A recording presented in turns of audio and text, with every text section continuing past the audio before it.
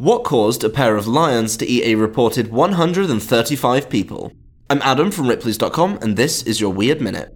The lions of the Tsavo region are notoriously known as man-eaters.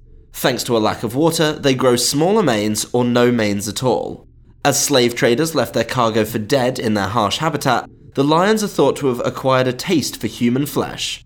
But it wasn't until the British began building infrastructure in Tsavo in 1898 that the lions became world famous.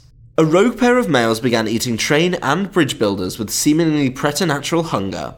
Screams could be heard in the dead of night as these ferocious predators pulled men from their tents into the wilderness.